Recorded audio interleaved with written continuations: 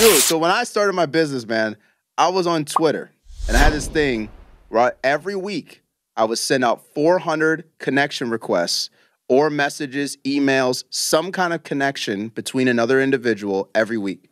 And I would not go to bed until this was done.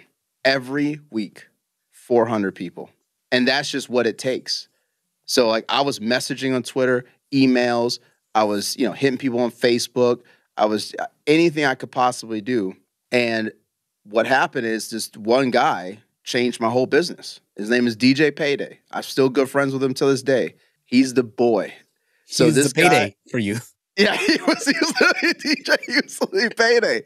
Because what happened is he just gave me a bunch of introductions for nothing. For nothing. He's one of the most selfish people that I know. He still doesn't want anything to this day.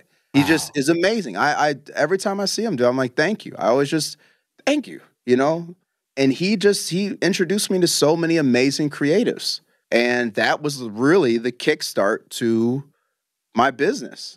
I had other little stuff going, but nothing like he had introduced me to some people I'm still connected to today that are doing crazy things, So that first year was just such a learning experience, but I'm like grateful. But you got to put in that grind and that grit, and just like you got to learn. Wisdom is flowing. If you didn't know, now you know where I'm going.